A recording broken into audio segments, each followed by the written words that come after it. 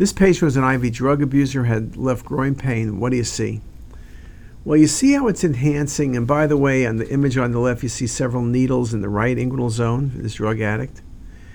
You could consider an abscess. They thought that was the case on the palpation. Could it be lymphoma? There's some mass effect. Could it be carcinoid? What we're just seeing here is when you give IV contrast, this is a large bilobe pseudoaneurysm. That indeed is impressive. Pseudoaneurysms very commonly due to venous puncture, not uncommon in IV drug addicts in many locations. Just a really good example.